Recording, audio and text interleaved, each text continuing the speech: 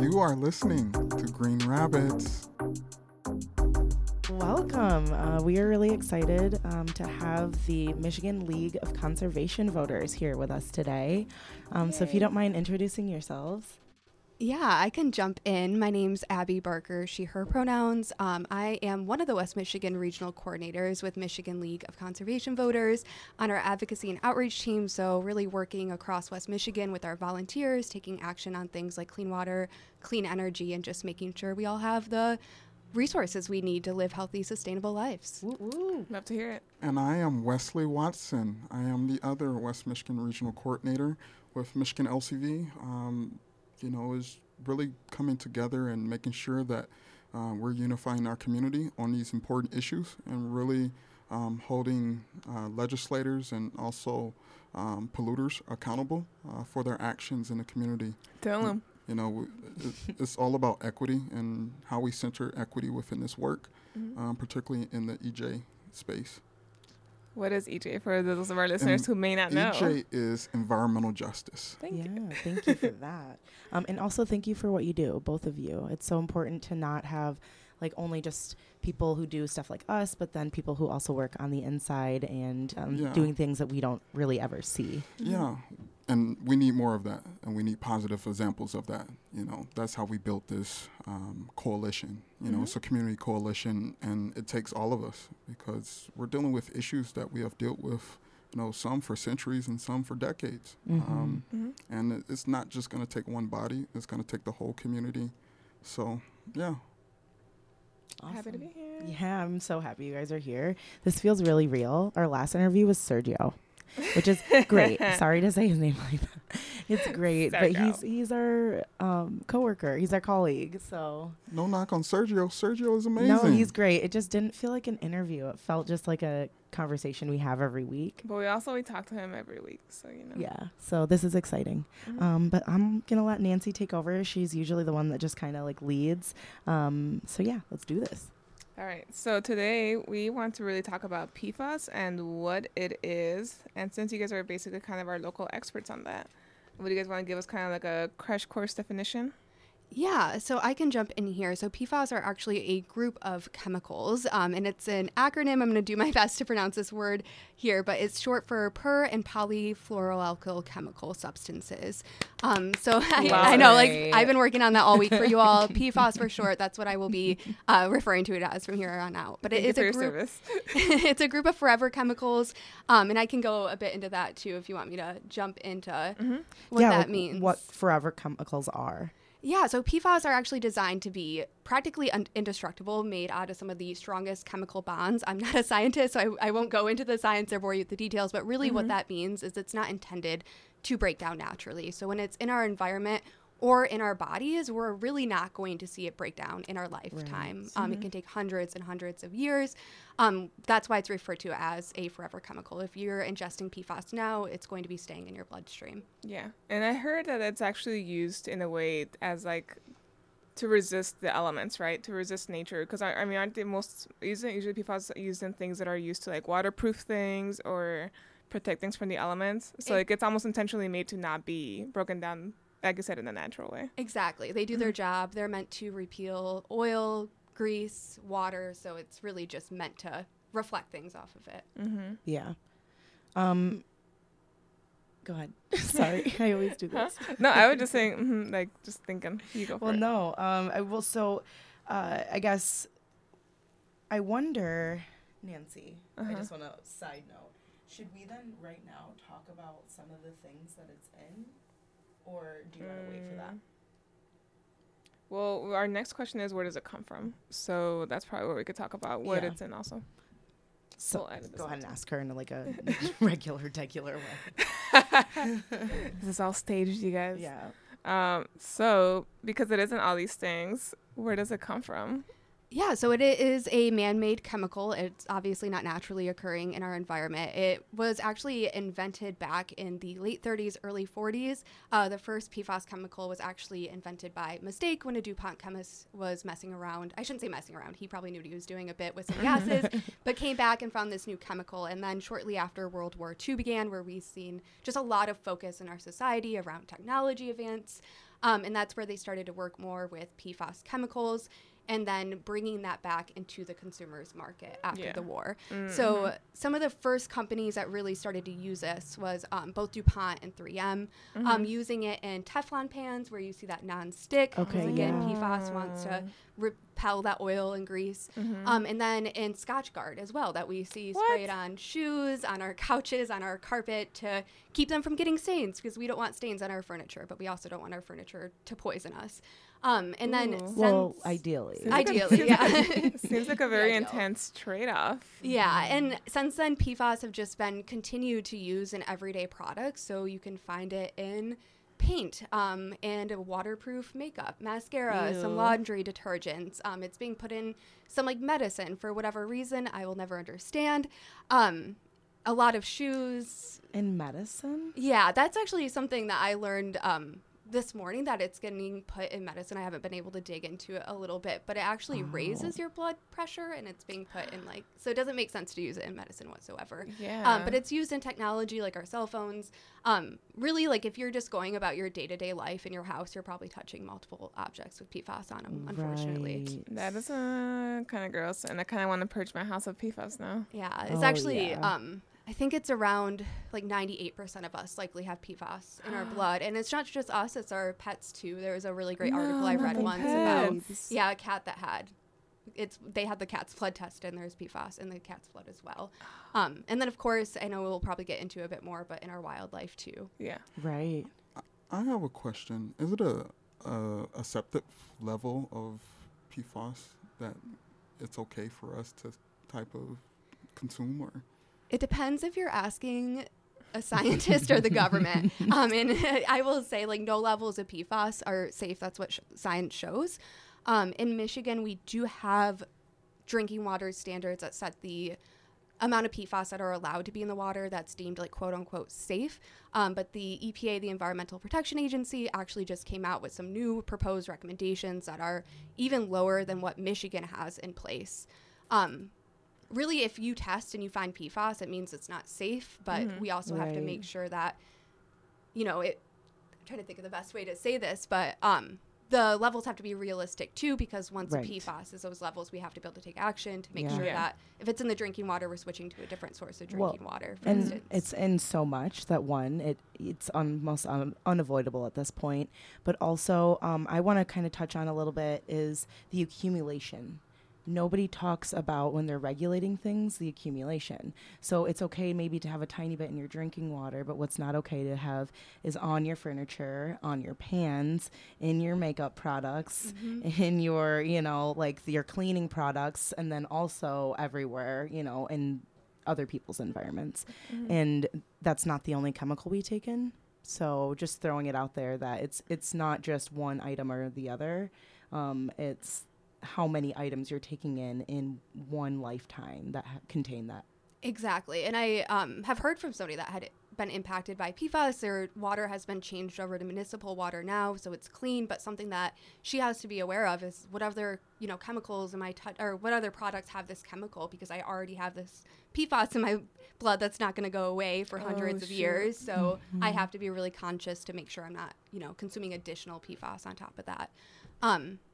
And then it's, not just in our products, but it's in our water too, our bodies of water. So a lot of times, I know when I was a kid, I would see like foam on water. And I'm like, how cool is this foam? I love foam and I want to jump into it. And I want to be clear that foam can be naturally occurring, but PFAS builds up in our water and it looks like foam as well. No, so a lot of that scummy, foamy water. Yeah, and even Millennium Park over, I believe Kent County, south of Grand Rapids, has PFAS in the water, where kids go on field trips to go swimming, and that level is deemed quote unquote safe by the state, but again, like no amount of PFAS is safe. So if you're swimming in that water, you're going home and you're eating pizza, and that pizza box has PFAS on it because it, you don't want your pizza box to be soggy with grease. So let's put hazardous chemicals on it. So just ways that you're really getting contaminated without even realizing it, living your everyday life. Yikes. Oh, yeah. I don't think there's anything else to say other than that. So this is exactly, what do you know what any health effects are? Yeah, so PFAS is linked to negative health impacts, which can include autoimmune problems like diabetes, thyroid and skin conditions, decreased fertility, high cholesterol, kidney and testicular cancer. And then children and pregnant people are particularly at risk as well. PFAS contamination can lead to other problems like low birth weight, decreased immunity response to vaccines, reduced hormone levels, delayed puberty, which we know, like things like low birth weight can lead to other health impacts in the future as well. Yeah. And something I recently came across an article and I haven't thought too much of before, but if you are breastfeeding, PFAS can be transferred that way as well. I mean, it makes sense because like it's the same thing with like spicy flavors, in case y'all didn't know. Well, but and that brings me to like what do you mean with spicy flavors? If a mother eats or a parent eats a lot of spicy food, like you get spicy breast milk. So the reason why is because like that's their whole system. Actually, the only way to fully really detox your body is to have a child. All of your system goes into that child, and that's what your body just rids itself of anything it had before. It almost drains you of what you had in your body, and so it directly does go into your child. And thinking of that, it was like an equity lens to like the extra money that you then have to spend on formula if you're able to, when you could just be breastfeeding if that's something that you want to do, but you don't have want the to poison ability. your kid. Mm-hmm. Or the people that just don't even know that they might have PFAS in them, and then to find out that you could pass that along. Yeah, and the more natural products that you can buy are typically more expensive, and so there's also a reason for people of not purchasing those or really thinking about their chemical intake because it's just simply not in their budget to do. Exactly. And then and I know the state does have processes in place when if you do find out like you're like water, if you're on groundwater, if there's PFAS in your water, they'll help pay for water. But it's just we shouldn't have to depend on the state bringing us bottles of water, and not to talk about the pollution that ends up coming from that too. But, you know, being able to shower, take a bath, cook food, we shouldn't rely on the state dropping us off water for that. Absolutely.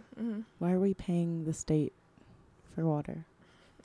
Yeah, water should be a human right. Throwing that out there now. Yeah. Water should be free. But I wonder if Nestle is paying for the water.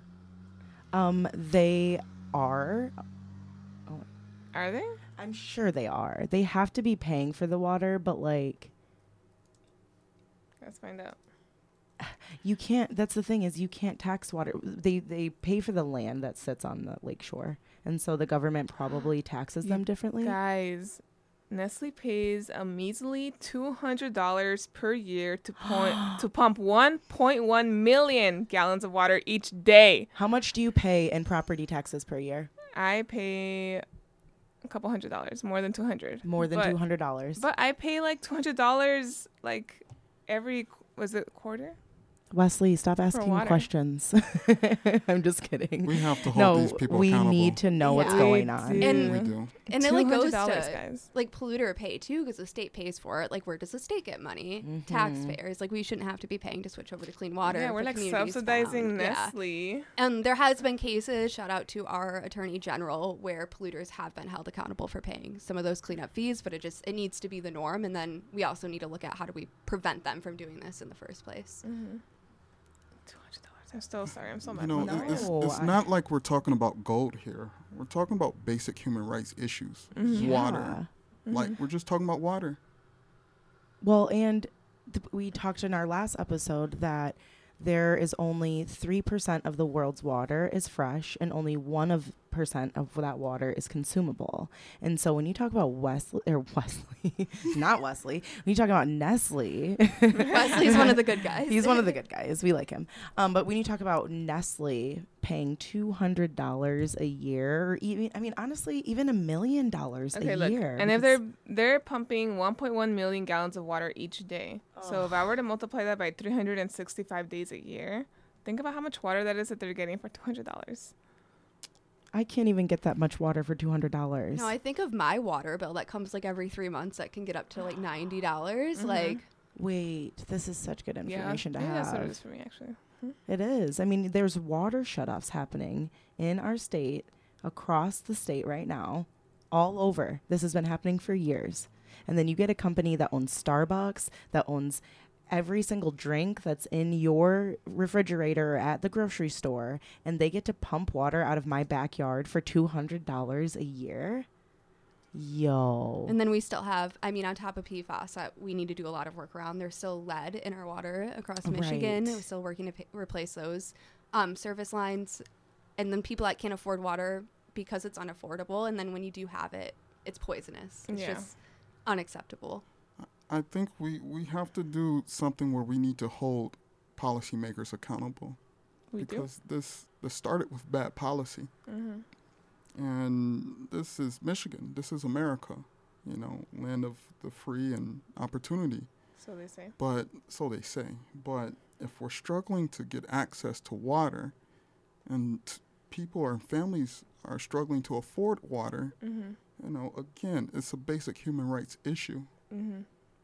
We live in like the Great Lakes state. We have Nestle taking water for $200, and there's people getting cancer because of poison in their water. Yeah. It doesn't make sense. I did look up the number. It's real. And it is 401,500,000 gallons of water that they get per year for $200.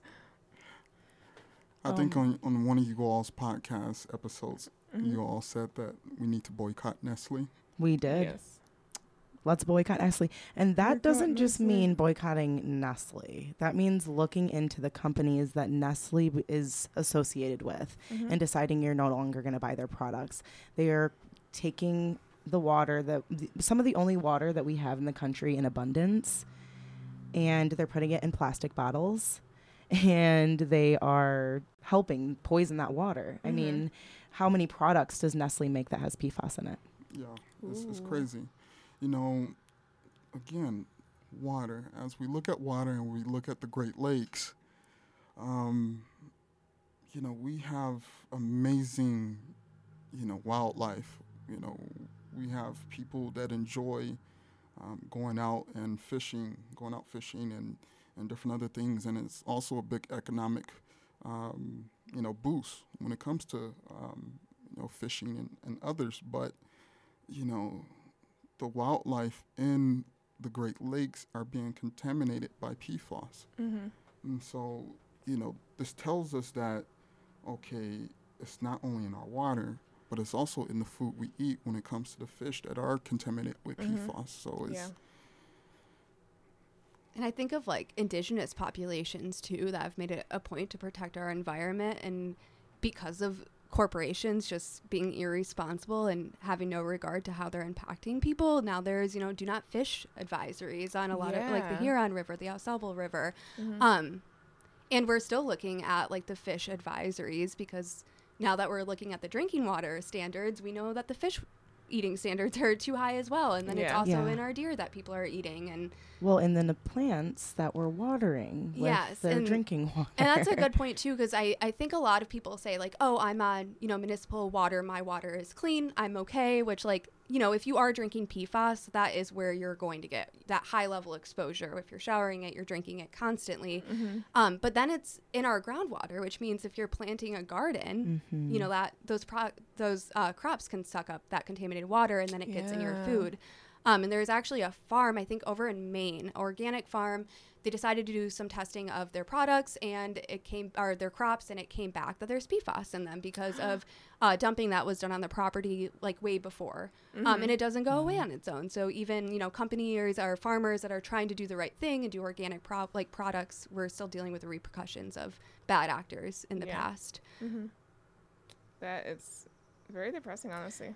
Yeah, and I think this touches a lot too on acting before you realize your impact later, because this is something that happened how many years ago? Like this started becoming really big, and what year was it again? I think it was 2017.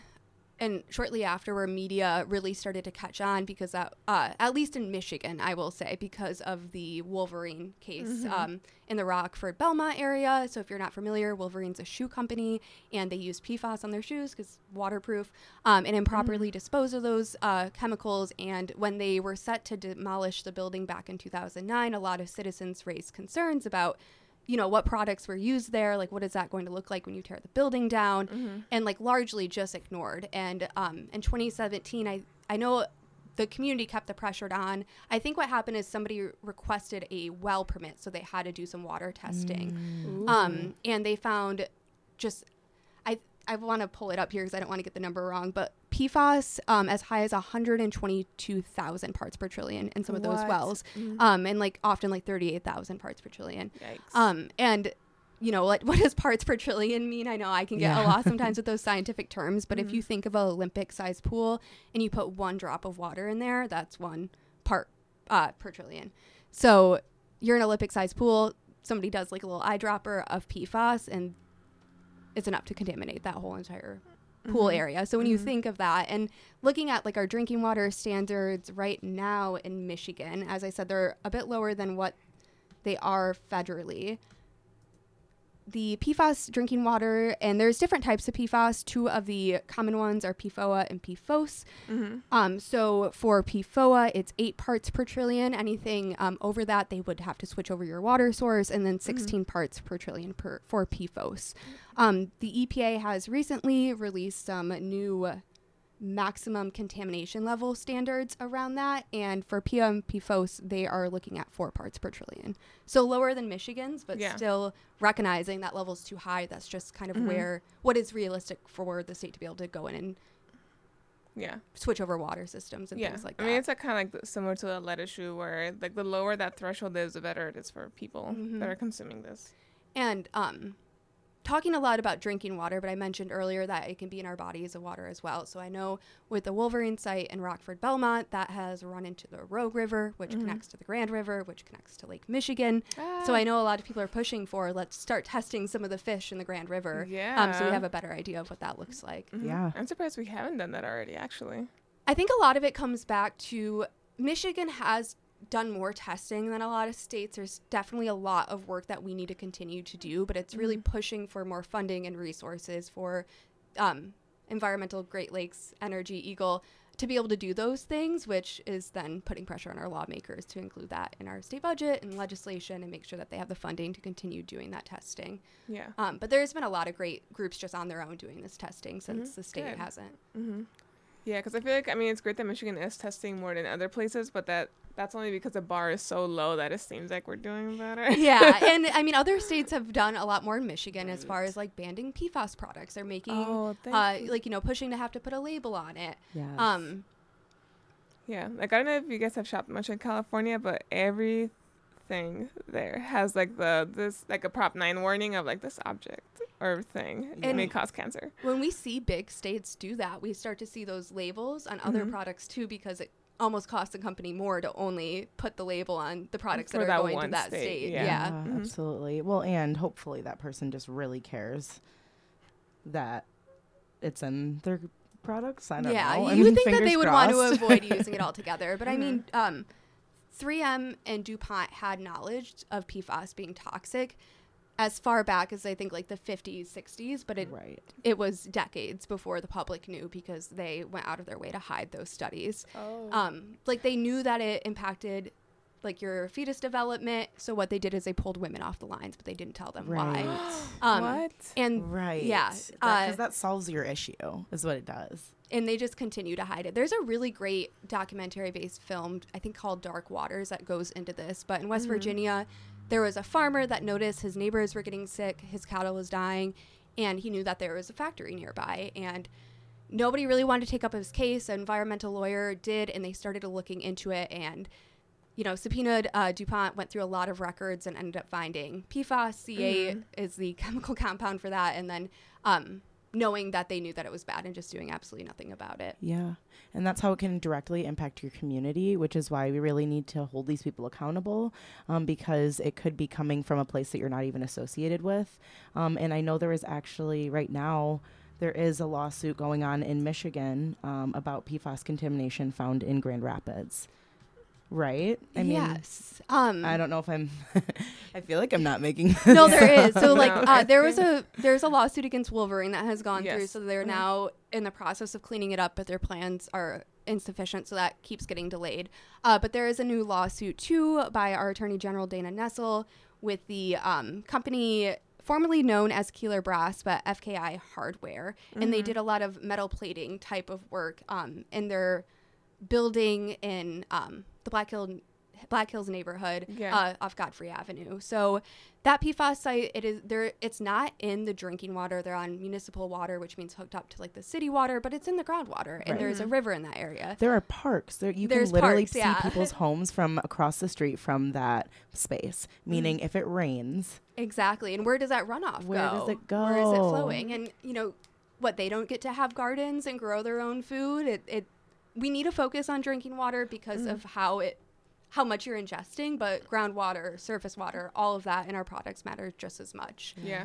I mean, I had also read, because I read the case for the, that they opened against FKI Hardware. And I saw that part of the issue, too, is that these chemicals volatilize. So if they're in the groundwater, they can, seep into, through your, foundation. And then, they volatilize in indoor air. So then it gets in the air, too. into your air. So, even if you're inside your own house, minding your business, you can't escape it. And that's one of the things with the formerly Keeler Brass as well. I know there's other toxic chemicals that they use, and that gets, into the air. And what does that mean for all of the community members that live there at the time? Can I just say that company, that building itself, has a space that rents out. There is a workout facility in that building. And so when you think Not about the it going, workout facility. well, if it's going through walls, people should know that it could possibly be going into your space in a very porous area. I don't know. And the company should they should put the warn money people. into it to figure out if that is a Yeah. concern. And that's part of the lawsuit too, is that they've refused to work with Address it, work yeah. with Eagle. So we need to better understand, and it should be up to them to pay for those. Also want to studies. throw out there that person doesn't even live in this state. I believe the person who owns this company is from California. And so they don't really even have to think about the neighbors that they're touching because it's not their neighbors. They're just, they bought the old companies that were running that space. Yeah, and it's multiple buildings in West Michigan, Southwest Michigan, and not just the specific one that we were talking about. So, but you can look into this and you can get this information. It's you can find the lawsuit and read it. It's a real interesting read that just repeats itself quite a bit. But Abby, I have a question. What does no stricter than federal means?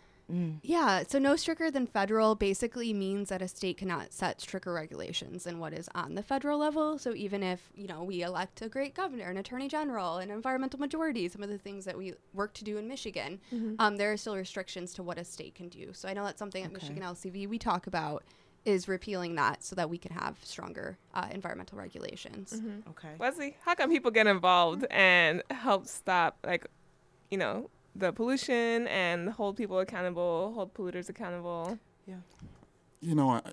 It goes back to community. Everything is rooted in the heart of the community. And, I spoke earlier that, it's not just one individual, one group. We as a whole collective, as a community, have to build that coalition.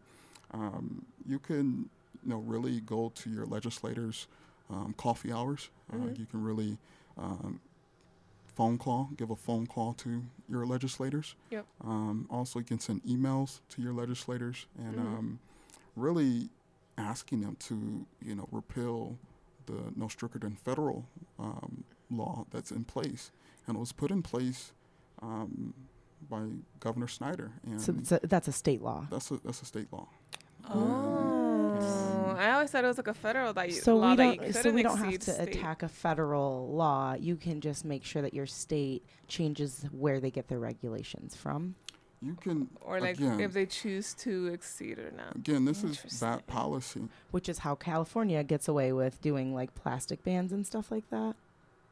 Yes. Is that correct? Then Yeah, they 'cause just they don't have they to be just don't follow stricter. that, or I think it's really again, we have to hold electeds accountable because it's babies that's not even born yet. Absolutely. That, this work means a lot to. And so we have to get active and get involved. Michigan LCV, we hold phone banks.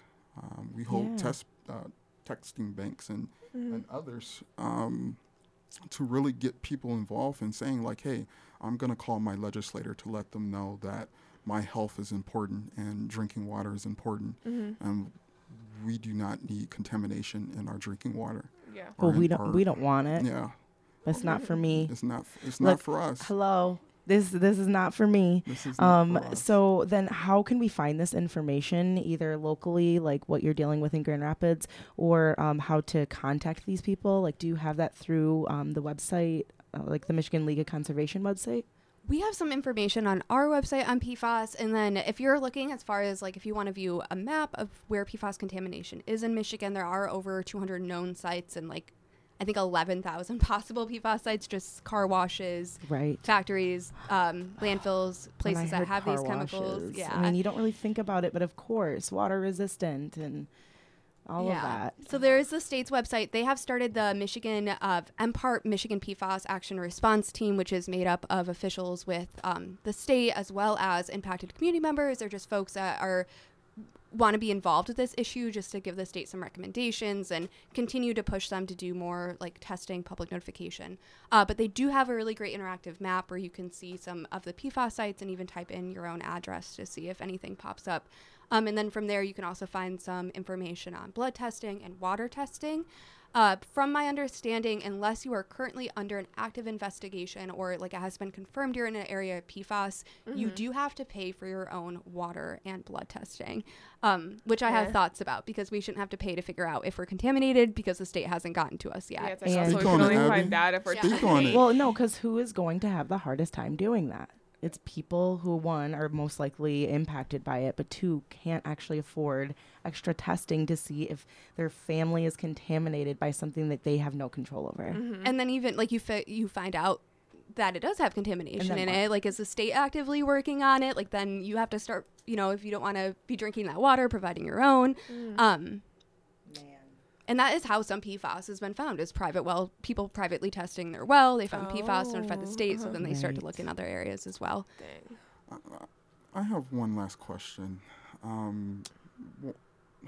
We look at and we see that PFAS is around a lot of airports. Exactly why is PFAS around a lot of airports? Wesley, I like that you're asking a question now. No, I really like this. Okay, welcome back. Our host, Wesley. So PFAS is found around a lot of airports. It's probably at every airport because of AFFF fighter fighting foam. It is a type of PFAS. So that was invented back in the 60s, I believe, and it helps with like extreme temperatures, fires, putting out things like that. It's actually required to be used on Navy ships. There was a big fire back in the 60s and some lives were lost. So that's seen as something that is a strong chemical and being able to prevent that from happening. And then it's obviously used on airports for a similar reason because of the high temperature fuel.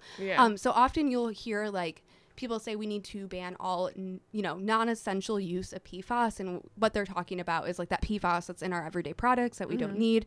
And then oftentimes, chemicals like AFFF are looked at by some as being like quote unquote essential. But we need to be funding research to like find safe chemicals that replace these, because right now it's up to like a company and their goodwill to tell you if the chemical that they're using is safe or not, which is why 3M and DuPont were able to hide it for so long. So a lot of companies are looking into replacements for PFAS, but like not convinced that they're not just as dangerous. So And when we talk about public safety, what are we talking about? Are we talking about putting fires out in a way that just works for people and is cheap? Or are we talking about what we're doing to our environment and the people who don't even really have the luxury of using that plane? I mean, how many people can get on a plane and buy a plane ticket right now and go across the country or go across the world? Again, this is just, it's a luxury to be able to do these things. And then the people who end up having to drink that water and not be able to pay for those tests are frontline communities and will always be frontline communities. And I should say, I think I misspoke earlier. The first PFAS site that was like known in Michigan was actually in Oscoda, Michigan, on the military base up there because of AFFF foam. And that was something that the Snyder administration knew about and hid for a long time. And that's also something that our federal taxes pay for. Exactly. So some of these PFAS sites, like the one in Wolverine, we're talking a lot of state involvement, but that is specifically with like the federal government. So I know that I think they're still doing active blood testing over in that area. But I've heard excuses like, how do we know they got PFAS from here? Like, how do we know they didn't get it from products? So like trying to find excuses to not have to be held accountable. We rubbed a bunch of mascara all over the ground, and that's what it was. It wasn't your jet, And all of these situations, it's never the government usually or, the company being like, oh, we found out we contaminated you. It's with Oscoda, there was like a whistleblower who came out with it in Rockford. It's community members that continue to push. I know the Godfrey Lee site, like, I think more needs to be done around that. Just because it's not in the drinking water doesn't mean we forget about it. Like, it was raining out today. When I was a kid, I'd go make mud pies outside and like, so PFAS mud pies. Like, it's not okay. And well, they're not nearly as tasty. No. And then, like if it's still seeping into people's homes, then and especially getting into our water then, which it can go through soil and where else is it going to spread? So Abby, you did tell us a lot about some of the community impacts in terms of like general populations, but also like frontline communities. But are there any specific demographics that you feel are especially affected by an exposure to PFAS? Yeah, I think like thinking of the communities that are often left out of these conversations. So like our BIPOC communities are already being disproportionately impacted by other environmental injustices, like water affordability in general, air pollution, and then just not always being listened to or having access to the ballot box. So having the ability to like vote these people out that aren't taking action on this. Yep. And then, of course, I think of people of low income too, or those that don't have access to technology. The Michigan PFAS Action Response Team, I think they go door to door a bit as well to notify people about water. But a lot of this information about, where is PFAS, how do I get my blood tested, water tested is online. And if you're not actively involved in this work and you don't know what PFAS is, you're not going to be going to a computer and Googling, like, do I have PFAS? So how are those folks getting that information? And if they do know that they have contamination, on their property, how do they know that the access to those resources? So I know something Michigan LCV is talking about is doing more education just for folks. Right. I think the state really should be doing it, but however, we can help out too, just to make sure the community is centered and folks know where to go to get that information. And then if you're already dealing with other health. Yeah, everything just gets like compounded. Exactly. No, that's such a good point, because then I think about like, I also might have lead in my water, but I have lead in my paint. Or, I'm already dealing with a health issue, or I'm autoimmune compromised or something like that. So like if you're working at like a factory with, higher levels of air pollution, and then you're going home and drinking PFAS. Totally. So going back to the case I mentioned earlier over in Oscoda, Michigan, that's on the military site, just makes me think too of like and I know that's not the only like military site with PFAS contamination using those chemicals. There's probably more than, that are even officially deemed PFAS contamination sites. Most definitely is. Like if you think it's there, like I don't think they've ever tested a spot they think that has PFAS and found none. Not like maybe it's happened, but probably not. Not the government. Worrisome. Yeah, because we kind of know where it is because we know what, so right now, what type of companies use it. We know where it is, but we also don't know where it is. Yeah, like the people that know about PFAS know where it is, but the people living in those areas don't know until the state decides to officially test, which is why like we have over 200 sites, but there's believed to be like 11,000 more because of the different locations, like landfills. Even like if you are using products with PFAS in them and then you're washing it down your drain, which goes out to your septic, you can contaminate your own well water by like having those products washed down the drain.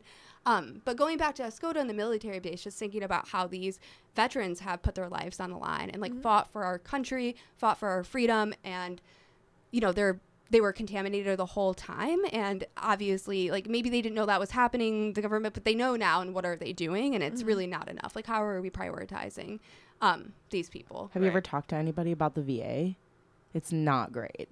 I promise that the services that they're receiving are already subpar. And then on top of being like exposed to, trauma and other chemicals of war, knowing that they were exposed to PFAS and then doing nothing to like redeem these people. Yeah. And then being told, like, how do you know that's where you got the PFAS? You could Right. have gotten Like, it can after you that. prove it? Yeah. And I know a really strong community activist, in Escoda's Tony, has done a ton of work around this. And he actually helped with the Great Lakes PFAS Action Network, GLPN for short. It's a coalition of impacted community members. I know Michigan LCV, the Ecology Center, has helped support it as well. He's a co-chair alongside Sandy, who is a really strong community activist in the Belmont area from the Wolverine site, and both of them have just done a tremendous amount of work alongside others, raising a lot of awareness around this, and then also hosting different events or panels or whatever they can to like let people know of, you know, how can you privately get your blood tested, your well tested if the state's not doing it. And then also meeting with lawmakers in Lansing and DC and pushing for this too. I know like one thing is that GLPN I think has talked about is insurance covering blood testing so that we don't have to pay that out of pocket. Yeah, because I mean it should technically count as like a preventative thing, right? Or like preventative care, like to get tested before we see symptoms actually doing damage.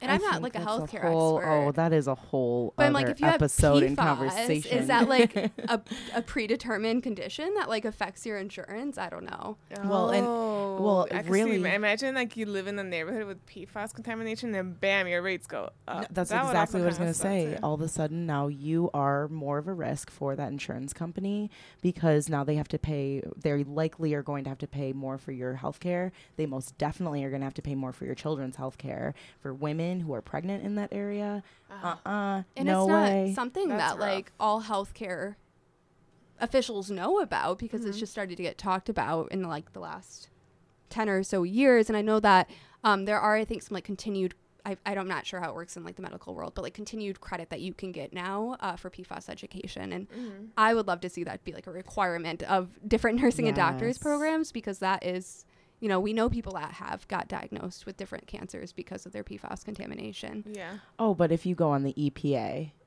what does it say? I think it says it's not clear. Yeah. But 100%. They're doing more there's research. They don't have enough research to give that information. It literally is not listed as a cancerous toxin, although we've known people are proven to get cancer from PFAS. Yeah.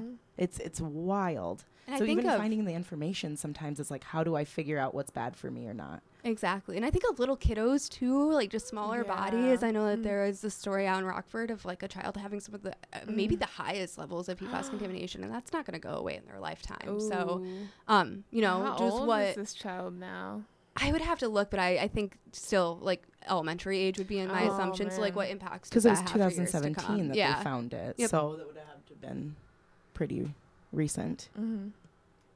Or they're still pretty young. Yeah. Crazy. What are some ways that we could hold these people accountable, since they are just chucking all these crazy chemicals into our environment and into our homes and air and water and soil? Yeah, I think Is it's that it? And bodies. Oh, okay. and fish and wildlife. Yeah. I think a lot of it is it has to go through like the legislature. Like our lawmakers have to set laws in place that hold polluters accountable and prevent these things from happening in the first place.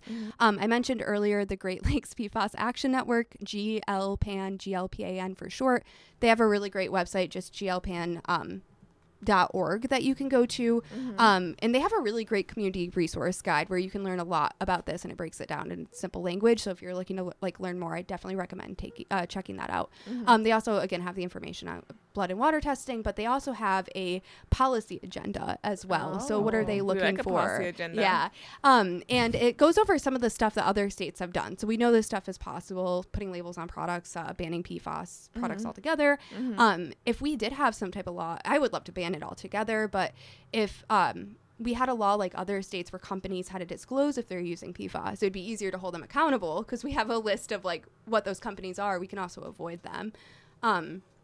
I know for me, like I bought makeup before and I was like, does this have PFAS in it? And I couldn't Google it. It's not easy to find. It's not easy to find. I looked this morning and I was like, I cannot find a list of products that are known to have PFAS in them. Yeah. And I think that's like an example of something that we can pushing for Transparency. And then really holding polluters accountable so that if contamination is found, we don't have to go through this whole lawsuit, and community members don't have to turn into activists fighting for their health. Like, they're just being held accountable to cleaning up that. And a lot of the times they're getting a fine, which at the end of the day, when their profit, that is just a slap on a wrist to them. Like, a fine isn't enough. Well, what's a fine for getting water from Lake Michigan? You know, their fines are not big enough. I mean, we also heard about the fines for the migrant children.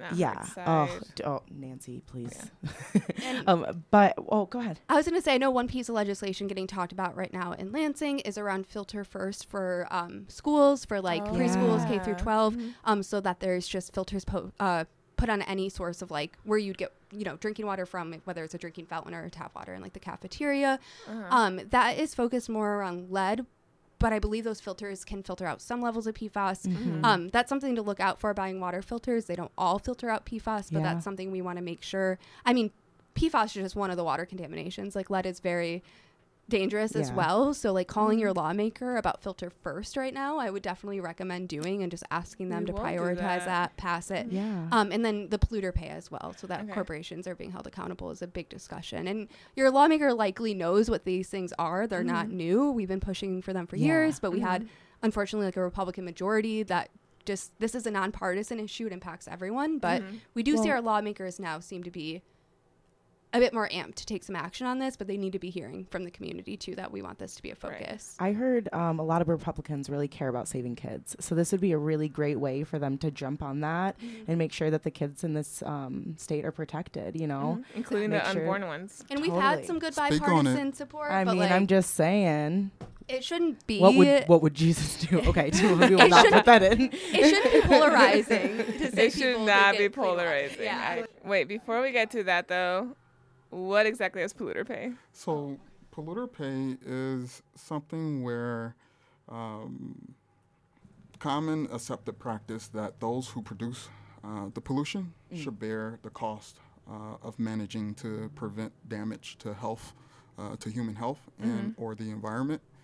Currently, right now, the taxpayers are responsible, for paying that pollution. That cleanup for that pollution being released into the atmosphere. In Michigan, we have over 24,000 contaminated sites. And with polluter pay, basically what we'll do is that it will be in place where with polluter pay, those companies will have to pay for the cleanup. Well, why do I have to pay for the cleanup? I genuinely, I'm still questioning. I have to pay for the water that you contaminate, and then I have to pay for you to clean it up because you contaminated it. So just in case I want it to be cleaner, I got to give you more money. And then you have to pay for your health bills. And then I have to pay for the health bills and for the health insurance and for... Exactly. I think this is... The filter on my sink. This is something that's very... it's a great conversation. You should reach out to Senate Leader Winnie Brinks, and really ask her, why do taxpayers have to pay for the cleanup? Yeah. Is there any way where policy or legislators can take this burden off the taxpayers? Yep. Because it shouldn't be our responsibility to pay for the cleanup. So, I would really suggest that, you should reach out to Senator Winnie Brinks and ask that question. So that could be our call to action. So we have a couple of them for the PFAS situation. Reach out. Talk to your senators, talk to your commissioners, your legislators, anybody that you feel comfortable reaching out to. Talk to them and ask about these issues that are happening Also locally. Reach out to the ones that you don't feel comfortable reaching out to also. Well, I mean, Nancy, yes, but some people don't even call to make an appointment for something. You can email too. I mean, a call is the best way to go. A call can have an impact. I think they say because not everyone contacts their lawmaker, one message represents 5+ constituents because not everyone calls. And we've done phone banks where we fill up, a lawmaker's voicemail box by the end of it. Yeah. And then I know too, I mentioned, the EPA has set those proposed drinking water standards around PFAS as part of the Safe Drinking Water Act. So those are not official, and corporations and industry are pushing back really hard right now against those. And it's really important that people that care about clean water, not just corporate profit, are like letting them know that we want to see those in place. I don't know if you all have like show notes or something. It's a lot to like plug into just the information to like go give a public comment on that. But there are ways that you can get involved. There's a hearing on May 4th, and then you can send in written comment as well. I'm just going to call, what is it, FKI hardware? Is it H or I? I think it's FKI hardware. It's FKI. I'm going to call them today. What are you doing about the PFAS contamination? In my backyard. I will also say that, the listeners should be on the lookout for more information about PFAS education events that will be leading and starting in the summer by the Great Lakes PFAS Action Network. Okay. Where it will be community events focused on really just providing that basic education around PFAS and testing and, things you should do and next steps. And so please be on the lookout for that because it's going to be, this is something that is really important, and we have to let the community know. Yeah. It won't slow down if we make people slow it down. Yes. So make sure that you're contacting the people that can help amplify this in a way that maybe I can't just do as an individual, but then also what you can do as an individual is avoid certain things that we know contain PFAS. So as an example, nonstick cookware, which was mentioned before, things that are water resistant, including clothing, but also treatments that waterproof things. Things that are grease resistant, which is a lot of food packaging, mainly fast food. So like Abby mentioned, like avoiding certain things. There are some personal care products that have it in it. And if the ingredients have fluoro or parafluoro, they likely have PFAS in it. Cleaning supplies that are containing parafluorinated or polyfluorinated ingredients also have PFAS containing them. So like Nancy had mentioned before, the best thing that you can do is switch over to natural. You can do things like using beeswax in order to waterproof things. You can do things like switching over your cleaning products to something that is just plant-based or found naturally. And you can make sure that you're not using personal care products that include like things that are long-lasting. So like your waterproof makeup has PFAS in it. Just cry it off. Yeah, right. Just deal with it. And something to note too is, like I said, PFAS are a family of chemicals. PFOA and PFOS are two of the common ones. So you'll often see like nonstick pans that are PFOA and PFOS free. I would be questioning why it doesn't just say all of the PFAS on there. So just something to be aware of. It could be free of one type of PFAS and still have another harmful kind in there too. There's actually over 4,000 different types of PFAS too. Yeah, so I use a cast iron pan, which is something that's super helpful because you're just not going to be running into that issue at all. But there are little things that you could do, one for your health, but also for your environment. So that's kind of our call to action. Call somebody, contact a representative, and then also do your part for your family and for yourself. So yeah. I just wanted to make sure that people also knew where it came from, and like your day-to-day life. Maybe avoid the car wash or wash it at home, And like that.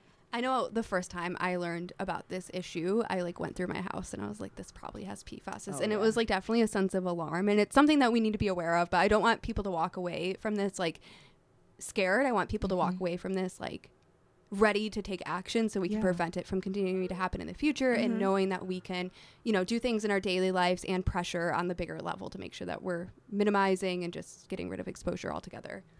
Absolutely. Awareness. Cool. Saves lives. It does. Well, thank you, Wesley and Abby, for being here. Yeah. Thank you for so having us. Thank you. We really appreciate you. Thank you for listening to Green Rapids. Wow. That was perfect. Might have been better than Wesley's. I listen to too many podcasts. So.